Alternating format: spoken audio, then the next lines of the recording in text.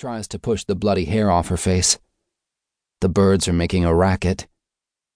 "Can't compete with that," he says. "Sing." He sings until she sleeps. Lets her be. She's got to get her legs under her. It's a long way home. Canada warbler overhead.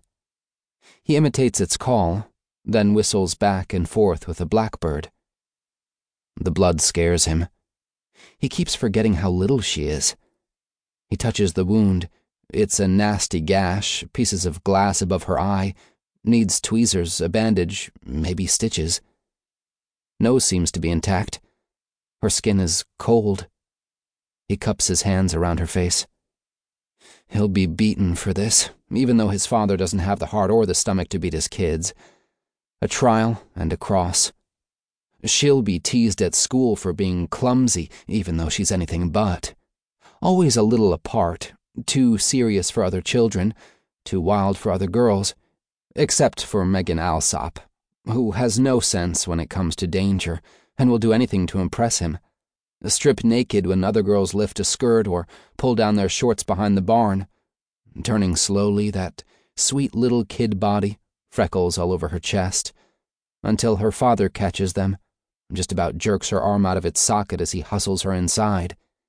They can hear the strap he uses on her bare bottom, counting the blows before they disappear into the woods.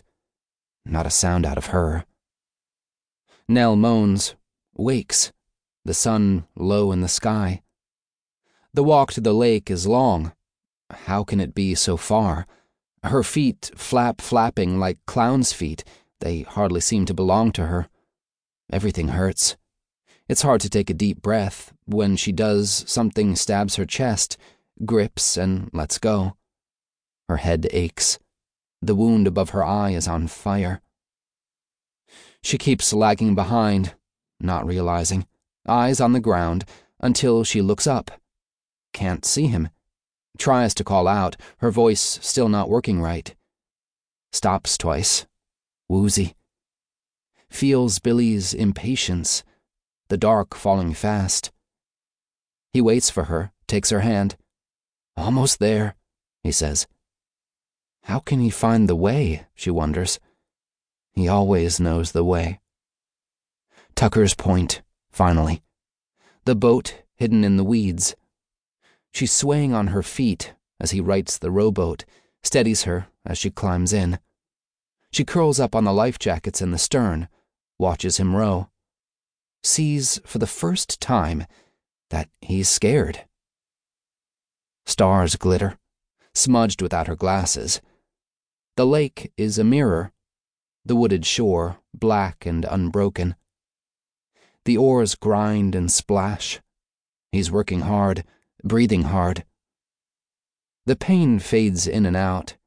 She feels absolved and free, content to skim the water with her brother, the earth turning, sun gone, moon rising, the boat rocking, as if it doesn't matter which way is home or if they will ever get there. February 1970. The last thing he remembers. 2 grunts and a stretcher materializing through a covering shroud of white phosphorus, getting crammed into a chopper full of the dead and dying, the medic finally stabbing him with morphine. He doesn't regain consciousness until the 6th day on the hospital ship. A blessed blankness, while his burned skin peels away from half his upper body, leaving pain in its wake no narcotic can touch. Was it mercy?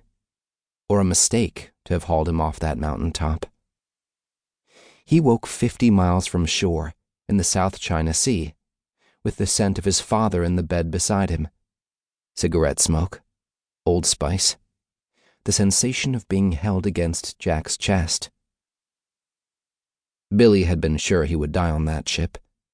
Prayed for it some days when the pain stripped him of hope and dignity, his spirit diving into the sea to escape. The lure of water, colder and colder as he descended, becoming a slow, silken creature of the deep. Fins and gills and unblinking eyes.